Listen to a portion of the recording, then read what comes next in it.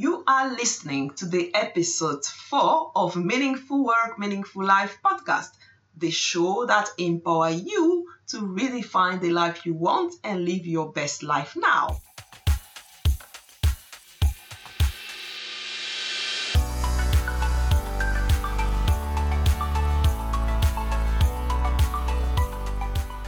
I'm Francine Belay, your host, and I'm thrilled to have you here with me today. Are you at a point in life where you are looking to create more meaning in your work and in your life, make more money, and lead a movement to change the world?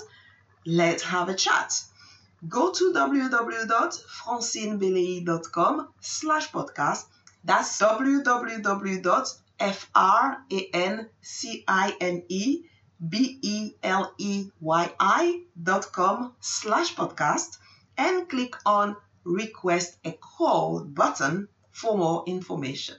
My guest of this episode is Tanya Tarr. She is the Vice President at Advantage Spring, Forbes contributor and negotiation strategist. A former politician turned negotiation coach and entrepreneur, Tanya has interviewed hundreds of women executives from different representations in power, writing for Forbes. In our conversation, Tanya explains her journey to become a master negotiator, how her multiracial background shaped her vision of the world, the key principles she's learned from her personal heroes, and why solving problems for people is her personal mission. She also shares practical tips and ideas we can use to improve our negotiation skills. We also talked about why she decided to leave the non-for-profit world, having spent years promoting other people's causes to transition into the business world. Tanya believes that multicultural negotiation is an opportunity to build understanding, relationship, and peace. She hopes to be able to help thousands, millions of people learn how to negotiate because it will help them become micro peace builders. Now let's dive in. Hi, Tanya. Thank you for being on the show today. Thanks for having me, Francine. Good. So most people, are leaving big corporate today to find their passion and do meaningful work. But I see that you are also working for a corporation and doing meaningful work. Tell me, how does that work? Yeah, so I actually went in the opposite direction. I spent almost 20 years working in democratic politics in the United States. Half that time was on the national level, and then part of that time was in Texas, where I live. I think that whether it's corporate or nonprofit or political or entrepreneurship or wherever it goes, wherever you might find yourself working, the real question is, what is answering for yourself? What is my purpose? Right. And that can be, frankly, a very difficult conversation to have with yourself. I have found it's easier to ask myself the question of, what is the problem that I want to solve in the world? Right. Yeah. And regardless of where I find myself, that is my guiding star. Mm-hmm. And I think also I want to caution people around this idea of following your passion. I think that it's important to have motivation and drive in what you're doing. But, with all of my winding non-traditional career paths that I've taken, they have started as a passion, as a side hustle, as a volunteer activity that then sort of grew and took over my life. And then I had to follow that. And I found ways to be paid to do that. The issue is that when that's how you live your life, it's all consuming, right? And there are trade-offs. Like, that for a long time, there was a certain way that I lived, basically like a student, right? Because politics doesn't actually pay very well. Eventually I found myself in places that were more kind of stable in terms of employment. And I also had a very unique skill set that was very much in demand, so I could command more in terms of pay. But yeah, just I feel like I'm launching into lecture mode here, Francine, really quickly. But yeah, passion is good and it's important, but it needs to be tempered by other things, right? It needs to be tempered by your ability to support yourself and your family. And also the fact that like that it's all or nothing. You have to be comfortable being an all or nothing kind of person. Yeah. Yeah, we're going to talk about money in a moment. So just before, I also know that you are a Forbes contributor.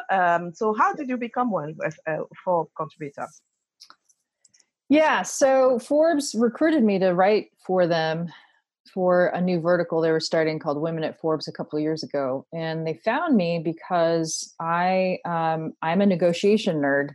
And I happened to be very fortunate to study under Dr. Linda Babcock at Carnegie Mellon, where I went to undergraduate and graduate school. She wrote the book Women Don't Ask and did some of the first research on the intersection of gender and business negotiations. I love that book. Yeah. Following behind. Yeah, she's fantastic. Incredible academic and an incredibly generous person. So she taught me collaborative negotiation skills right as I was, in my early 20s. And previous to that, I had done a lot of campus organizing.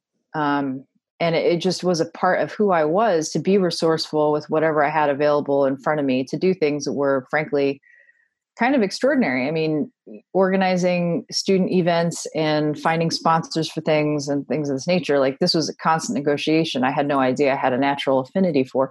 I think I also should mention that, I'm multiracial and the child of immigrants. And I have also noticed that culturally, I've had to negotiate things from a very early age, just sort of naturally. And so that shapes my experience. But I took her class and, it was the last year of graduate school. And I remember being done with it. And she helped me actually negotiate my first big job interview with a major consultancy. And I followed her direction and got everything that I wanted. But I remember coming out of that class and being like, why didn't I take that my first year of college? I'm fascinated by negotiation as a technique and as a way of life, because if you're a good negotiator, you really understand yourself. And I felt like coming out of that class, I had such a much more clear picture of who I was as a person and what was important to me. That's great. So can you tell us how we can become good in asking for what we want in life as a top negotiator? Yeah.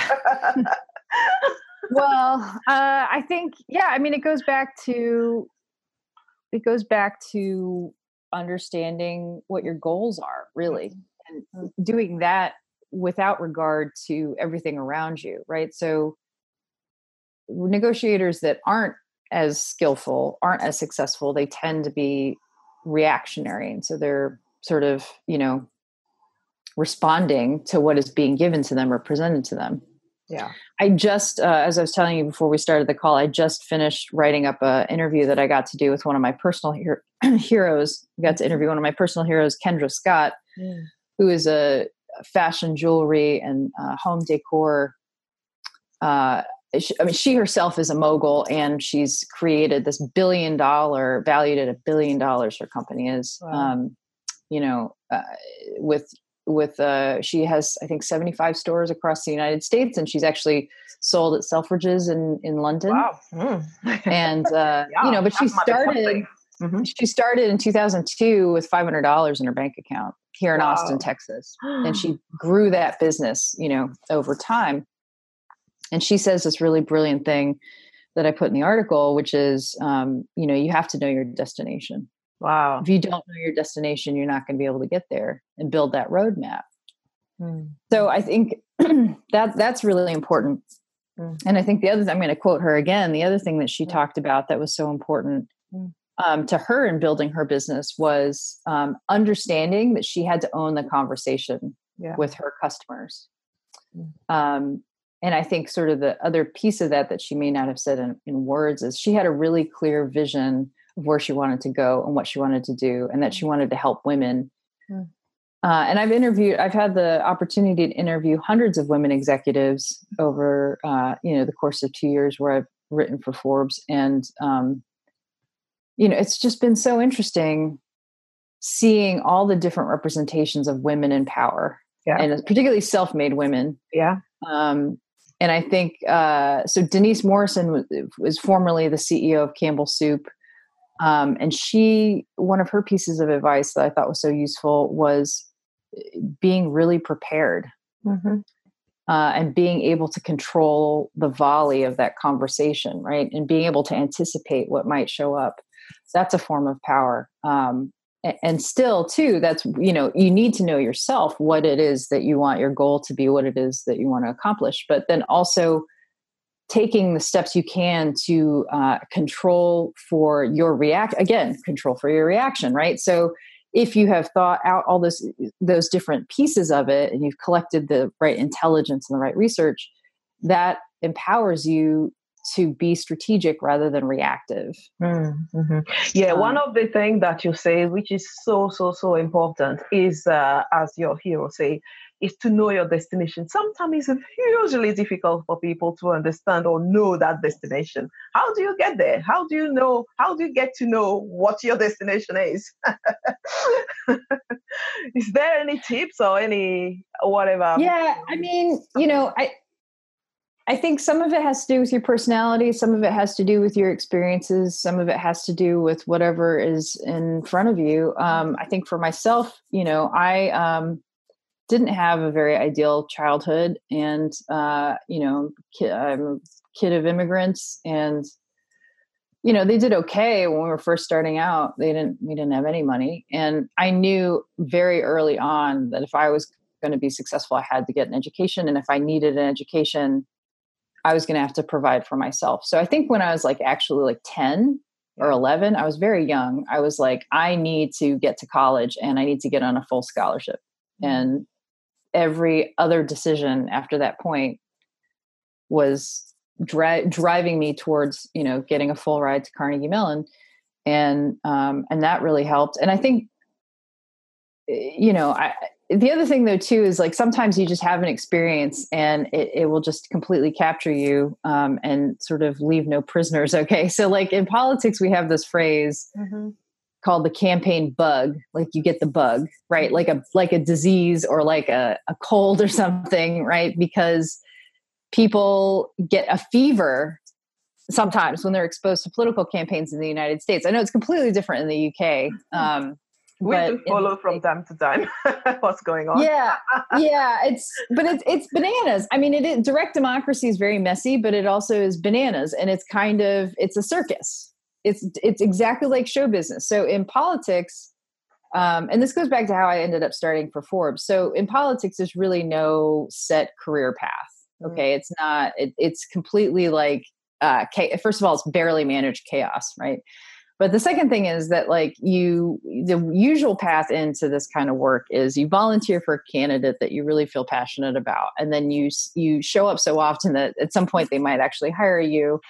And then it kind of goes on from there. And that's kind of what happened for me. I was in college. Al Gore, this was 2000, Al Gore came to do a big event. And I just really impressed his campaign staff because I had my stuff together, and we managed a big event. There were 15,000 people on campus.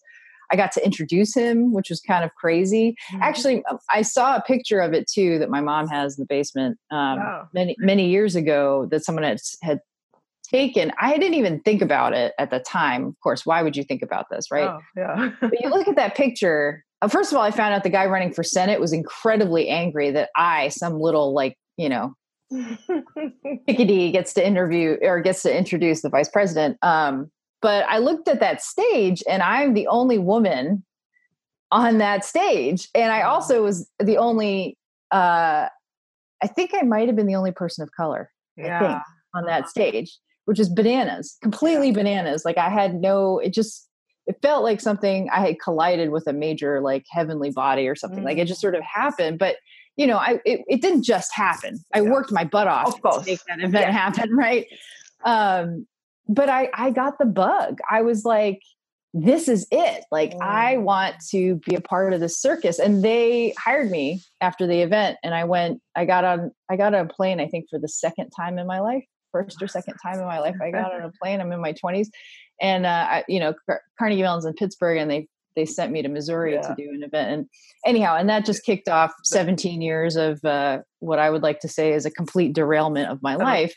And it was very much fueled by passion, but Yeah, you have to get that bug to start with to know sometimes at least to guide you towards what might look like your destination. So now let's talk about meaningful work and meaningful life. What is your definition of meaningful work and meaningful life? Yeah, for me, it's about solving problems for people. It's about helping people call forth their inner wisdom, and it's about helping people feel a sense of empowerment and connecting with their own self-agency to make decisions in their life. And that actually was part of what fueled me about politics too. I had a couple of friends over the years. They're obviously not very good friends because they would say these like ridiculous things to me, like, oh, you're just in politics because you're obsessed with power. And I was like, and I'm like running ragged and like doing all sorts of crazy stuff. And I'm like, just to get things done. And I'm like, this has nothing to do with my personal power. Like, honestly, like being a really good political staffer actually is about being kind of like a secret agent or a superhero. You're behind the scenes always making things happen, but nobody knows who you are. In fact, that's like not a part of the protocol that I was taught. I wanted to help people stand up for themselves and help defend or build or support their community. And I felt like politics at the local, state, and national level was in the United States was a way to do that, was a vehicle for that. And then over time, particularly towards the end of my career in politics, I spent a lot of time with new leaders. So these were union leaders. These were people that were public school employees, usually teachers, sometimes janitors or school bus drivers, who got elected as their president for their local chapter. So helping them understand how to deal with the local media and how to influence, a legislator who had control over budgets that were going to mean the success or failure of a school district. Helping them call forth within them their own leadership, right? And these are people that have never been in positions of leadership before, right? But helping them understand, how to navigate that process, how to negotiate with the press, how to negotiate with legislators. That was all something I found fascinating. And being able to come alongside people in that developmental process was rewarding for me. But yeah, I mean, now I'm doing it more in the corporate space because I feel like that's right now where I can do the greatest good. Yeah. Okay. So tell me, when did you realize who you are and what you are meant to do in life? If there is such a thing, that's a very broad question. Who I am, I think understanding who you are is a constantly evolving state, right? So I will say too that you're talking to me at a time where I'm at a pretty dramatic transition and pivot in my career and in my identity, right? And I've had to let go of a lot of things. In fact, I keep trying in some ways to get back into the nonprofit space, and I get these really clear signals that that's not where I'm supposed to be right now, right? So like I just got rejected from a major grant. That's the second time I've applied for it. And I'm not going into nonprofit spaces as much as I used to, largely because I'm self-employed now, and I just don't have that capacity to do that anymore without being compensated. I also think that there's something very strong. I'm actually at a loss for words, which rarely happens. There's something very efficient and validating about understanding how business works, right? But understanding like what is revenue generating. And so, I mean, previously it's always been about raising money, like fundraising based on an idea for a candidate, something like that. And I've raised and spent hundreds of thousands of dollars, right? And I've spent millions of other people's dollars, which is, it was an education, but it's different when you're trying to sell a product or a service that solves a problem for someone. Yeah. And so for me, I'm still negotiating internally, what does that mean? How does that change my identity and who I am? And it's, I would say that it's taking, I'm a very kind of impatient person naturally. So it's taking longer than I was hoping it would. But then I've gotten feedback from other people and from mentors and very wise people that say, you have to be patient with yourself as you're transitioning from one space to another, from one identity to another, from one industry to another. Yeah. I'm learning business development for the first time. And there are a lot of skills that I had from doing fundraising that are helpful in informing that new type of work that I'm doing. But it's a whole new thing. I feel like a little baby bird just hatched out of an egg, trying to figure things out. But it's deeply meaningful to me, because honestly, it doesn't actually, the difference isn't that, there's not a difference for me. I'm still helping people, right? Organizations, whether it's corporate or nonprofit or wherever it might be, or an association, it's still made out of people. And people still need to understand themselves and how to negotiate with others. It's key to everyone's success. So it doesn't, I feel like I'm still coming alongside other people in their developmental process. So that isn't different, but the other pieces of it, how you talk, what you wear, where you are, things are very different. Yeah, totally. Okay. So tell me, what is one of your toughest moments, some of the toughest moments that you've encountered in your life, but which actually in hindsight was a blessing in disguise? Can you remember something? I think I have to just go with some of the rejections that I've been getting recently. Okay. Yeah. Again, because it's like I keep trying to go back to sort of other places I used to be in. And the rejections, well, first of all, the more you get rejected, the less it hurts. That's true. Actually, this is the first thing to know in the private sector or business sector. Yeah, you'll get so many rejections. So of course, so you are getting used to it. Yeah, it hurts less. And I think too, and I've heard other people say this phrase quite a bit, like fail fast. And I think that there's some serious wisdom to that.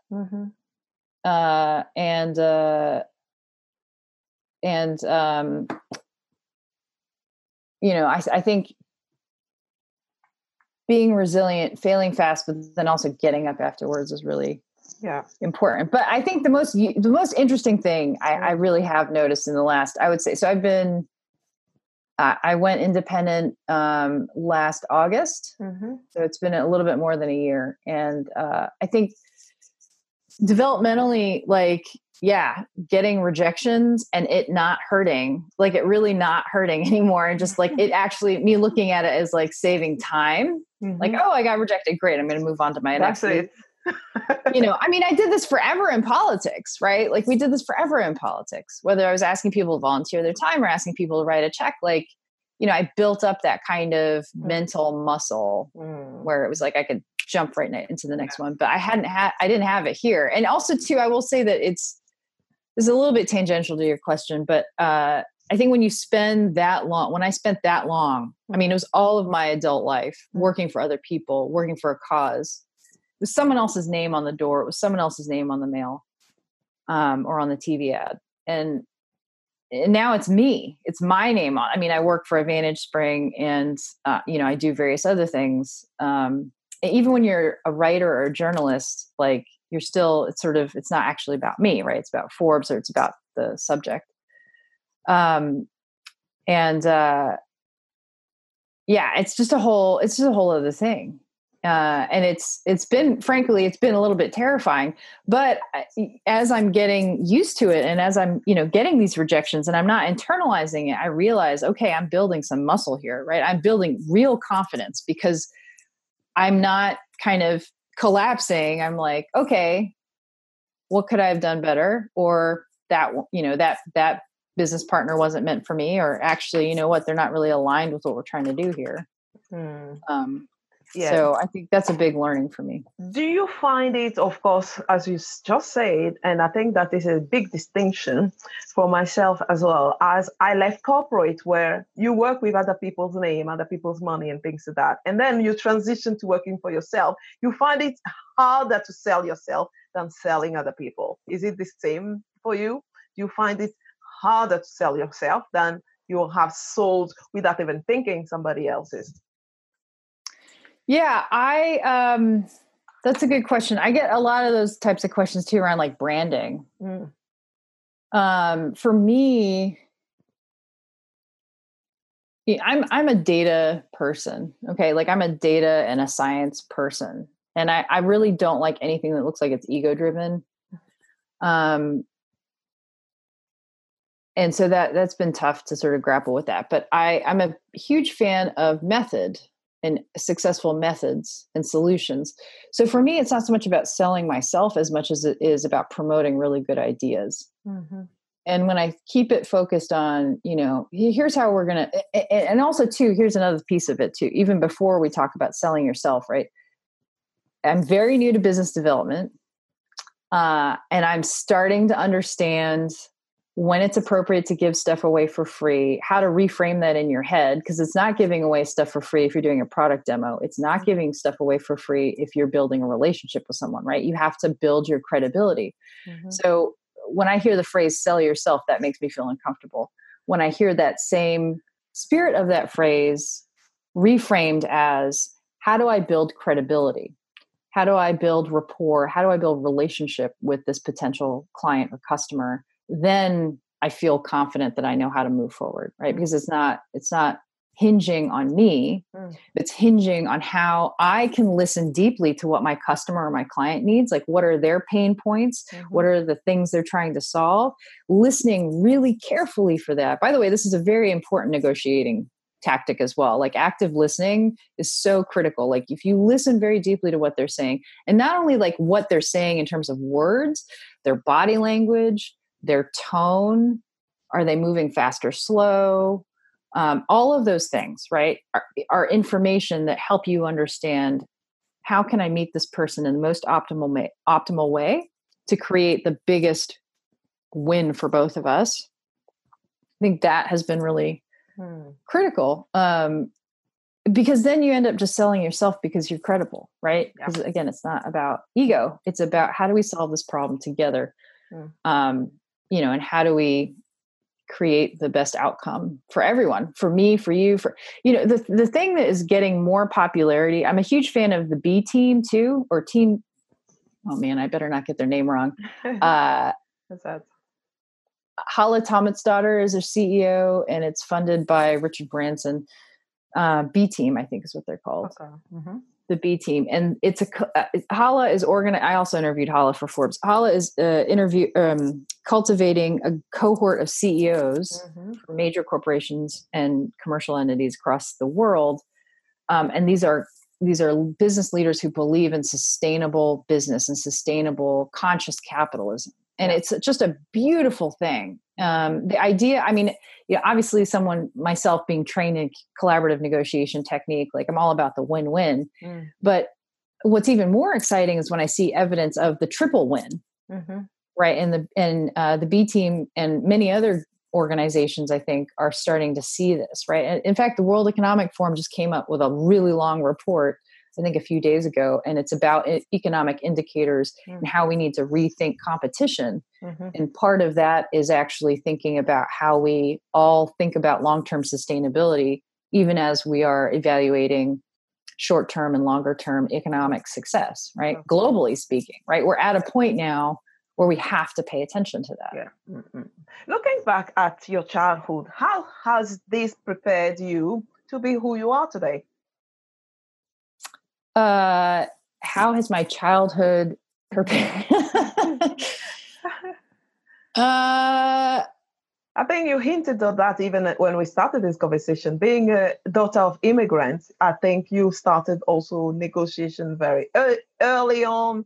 Oh, sure. Look, I grew up in Washington, D.C., and all of my neighbors were from other countries. And I thought that this was normal, by the way. And now I live in Texas, and so I know it's definitely not normal. But at the time, I think there are two things going on that there are a lot of things going on. The two things that helped me were having a multicultural experience. We spoke 4 different languages in our house, English, Korean, Portuguese, and Spanish. And my people are from all over, but then also I had friends from all over. So I was constantly in, an Indian home, Filipino home, There's actually a British family lived down the street from us, a Nigerian home. So like, yeah, DC is a gigantic, wonderful international melting pot in a lot of ways.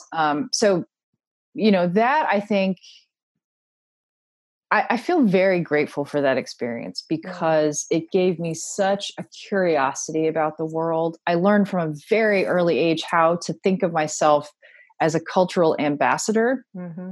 Mm-hmm. Also, Asians in general, I think, are pretty old school about stuff. So like, it's always like, you be extremely respectful of your elders. But being a guest in someone else's home, especially when they come from another culture, like how do you operate with extreme diplomacy? Mm-hmm. And it just made me very open and curious to all the different cultures. I mean, the world is amazing. I think I wish more Americans actually would get a passport and travel abroad. But no, I think that experience really opened up my eyes and allowed me to be a sort of natural negotiator. Although I like to say there's no natural negotiators. Like it's a skill and a technique that you adopt over time, but and that you hone over time. But and the other thing too, I was a Girl Scout. I don't know what the equivalent is in the UK. I think it's maybe Scouts, right? Yeah. You guys have Girl Scouts, right? Yeah, the Girl Scouts as well, yeah. And, the experience with the Girl Scouts is, first of all, understanding that there's massive strength in getting with your tribe and getting with and working with other women. That was important for me and has always been important for me. Mm-hmm. Okay. Pardon me. Yeah. But the other thing too was we went camping a lot.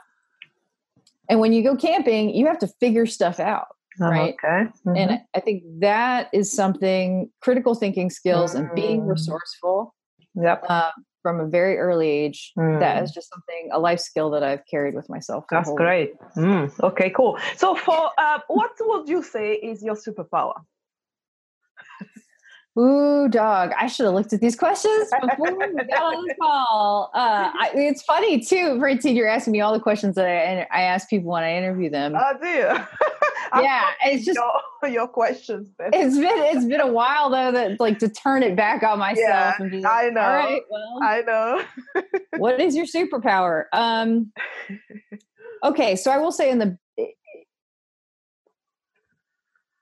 I think originally, if I didn't have a tiny Asian mother telling me that I need to be good at math and saying that it's only acceptable for me to be an engineer or possibly a lawyer, which is basically like, I think a very common theme in most immigrant cultures, right? Yeah. And I'm blanking on her name. There's a Nigerian British comedian that I follow. Actually, was here in Austin, actually.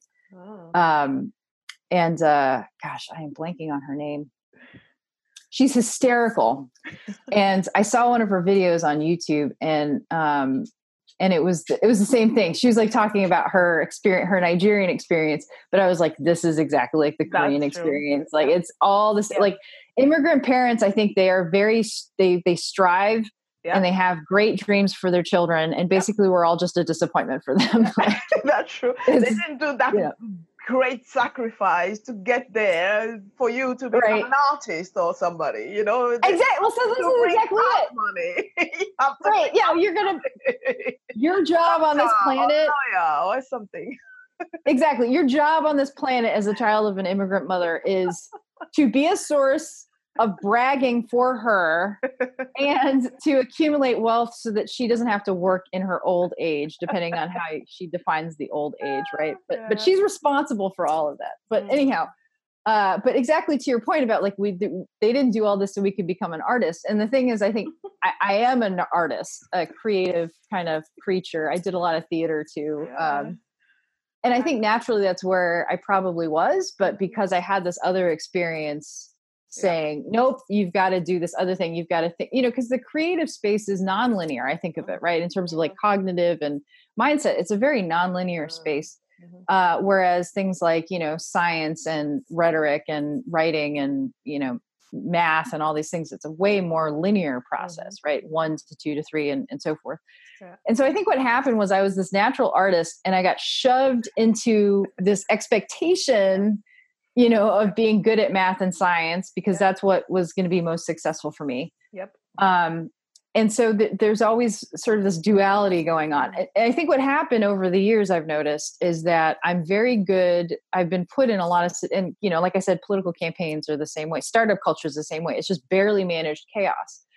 So if I have a superpower, it's that I can go into a situation, and even if it looks like a mess, you let me talk to enough people, and I can take that very messy, nonlinear situation and show you how it actually all zips up and is a linear situation, right? So I'm very good at taking barely managed chaos and turning it into a somewhat, orderly, linear process. And so that's kind of, I'm not going to lie, that's kind of fun.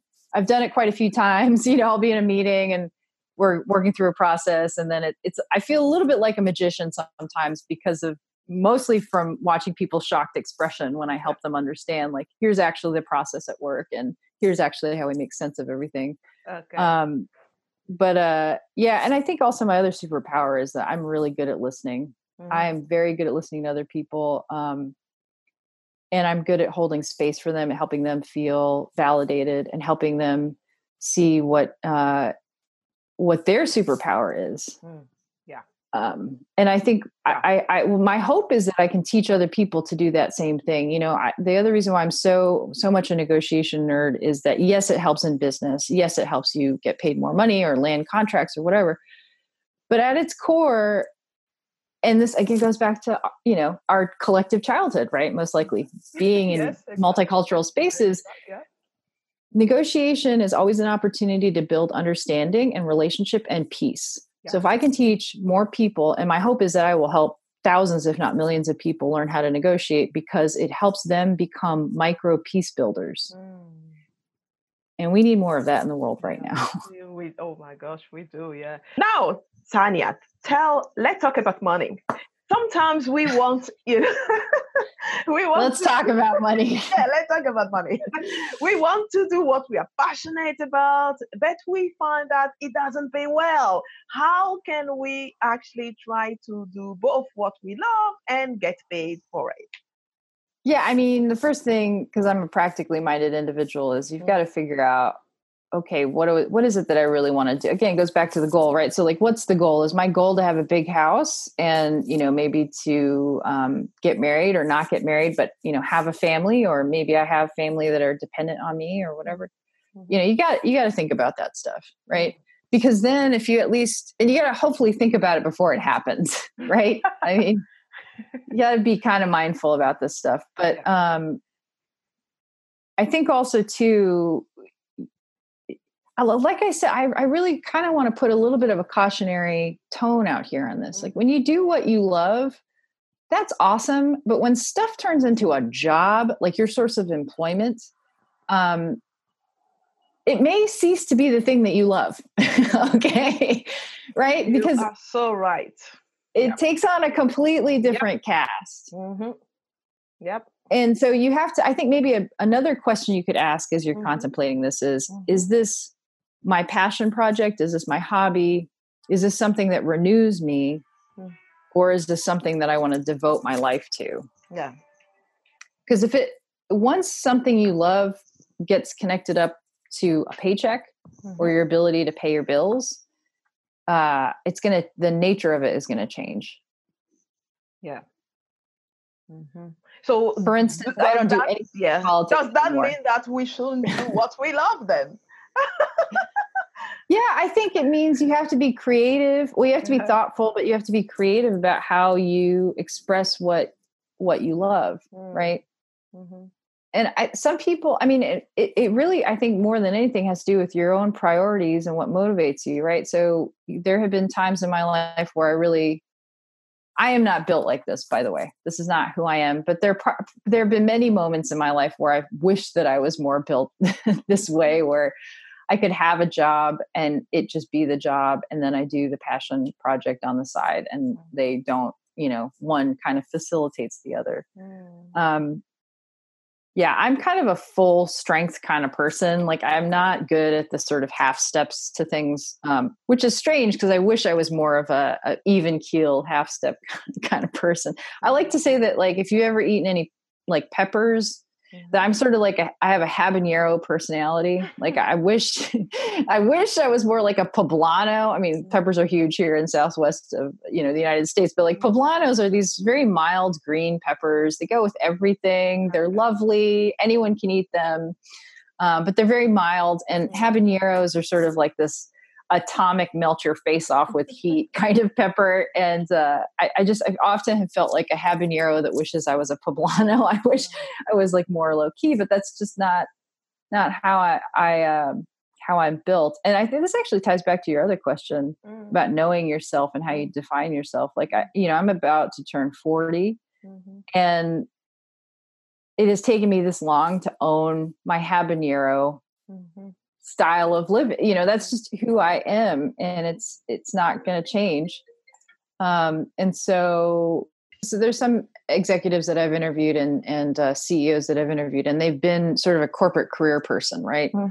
And in those cases, they talk about their leadership in the corporation, but they often too have like a private life, and it's a very different thing. And they have hobbies, and all of that stuff sustains their ability to be a leader in a corporation. But it's not the same conversation as it is with people who are entrepreneurs like Kendra Scott, who, they launch something, it's their passion. And then that passion drives their success. Yeah. And I think it's the same in politics too. You've got to really want to win. And so those two things kind of come together, and it's more of a question of like, what are the trade-offs that I make to get to my end goal? But I think, again, like before you even, it's such a lovely question about, how do you make your passion your job and all this other stuff. But I think even before you get to that piece of it, you've got to do some self-work. You've got to do some reflection internally and say, what is important to me, and be really real with yourself. Like, what is important to me in terms of living conditions? What's important to the other people in my life? Yep. Because again, it's just a series of trade-offs. Yeah, good. Very good insight. Now we are coming to the end of the conversation, which is a movement, building a movement. And I love this saying, don't start a company, start a movement. I'm not sure who says that, but what do you think about that? In your endeavors, would you say that you are starting a movement, or, instead, starting a company? Since I came from political work and social justice, and I have helped build movements, I can say that I see the value in people thinking that way, because I think we happen to be fortunate. And I do think that more and more members of business and industry, wherever they are in the globe, are starting to understand that we're all connected, and that we have to be conscious of that. We have to be compassionate as we move forward, and we have to do things that enable long-term success and sustainability. I don't know. I mean, do I want to build it? Like I said, do I want to build a movement around people learning and deepening their negotiation technique? Absolutely. Absolutely. Because I see the value, and I see the need of people being able to understand themselves, being able to communicate with others, being able to de-escalate conflict, be able to, create better collaboration. Like, that all is important. Turning it into a movement can be challenging. And there are a lot of similarities between moving political opinion and building a political movement or a social movement, and being a really great marketer and, moving a lot of product. Yeah. But I think particularly, again, since I just, interviewed some incredible women, the women that I often walk away feeling so inspired by, and people generally, I shouldn't just limit it to women, but I have a bias, Francine. I like women. I like women leaders. Male leaders are okay, but the ones that really recharge me, heart and soul, like Kendra Scott, are these women who it just feels like there's this air of possibility around them. There's this massive, sunny, amazing, creative air of possibility around them, and feel at ease in being yourself and being who you truly are. Yeah. Okay. That I think is powerful. And I think if you can create that, regardless of what you're doing, it's going to form a movement because people want to be around that. That's true. Yeah, cool. Yeah. So if you have to relive your life again, knowing what you know now, what would you do and stop doing? If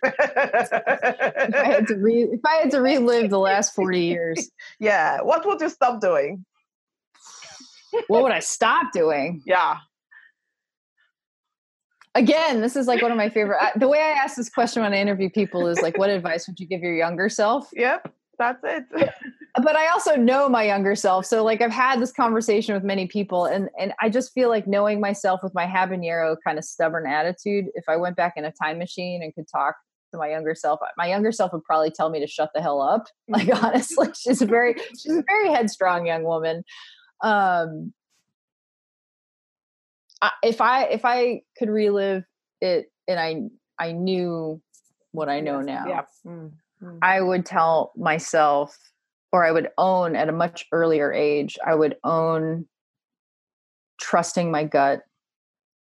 I would own trusting my instincts because I always had people making me second guess myself for a variety of reasons. And I think I've always had a very clear vision of why I'm on this planet. I'm on this planet to help other people. I'm on this planet to help other people feel good about themselves. And you can only really do that if you already feel a sense of confidence inside of yourself. Yes. You know? Anything else is just a charade. And I mean, I was very successful in helping a lot of people accomplish a lot of things. And I'm very proud of that. And we did some great work together. I just wish that at a much earlier age, because I only feel like I'm only beginning to actually come into my true self, and it's taken me 40 years. I feel like a late bloomer in a lot of ways. Although I have also had some women friends of mine who are in their 60s now, and they were like, you know what, your life doesn't really start until you're 38 or 39. That's true. So, okay, good. I'm on track though, at least. You're on track. You are even early. So you haven't maybe 40 yet. So that's good. Yeah, but trusting yourself, really, I mean, trusting yourself. And I also, I really wish that I had been strong enough. I see it now with other Asian American and Latino. So I'm half Brazilian and half Korean, right? And I see in the United States, I see women from those cultures, Latinx or Asian, I see more of them being brave about their choices earlier than I was. And I feel really inspired by them because I think it's all a matter of figuring out how to make it work, right? It's not actually a preset thing. If you're going to be an artist and that's your passion, that doesn't mean that you're going to be poverty stricken. There's so many ways to take that. So for instance, I really wish I was very interested in design in college and I could never get into the design school. But it was the 90s, man. If I had been good at some of the Photoshop and stuff like that, I could have made a complete career out of that. I could have made a complete career out of design. I just didn't know it because I thought, oh, well, you can't make money doing that. Yeah.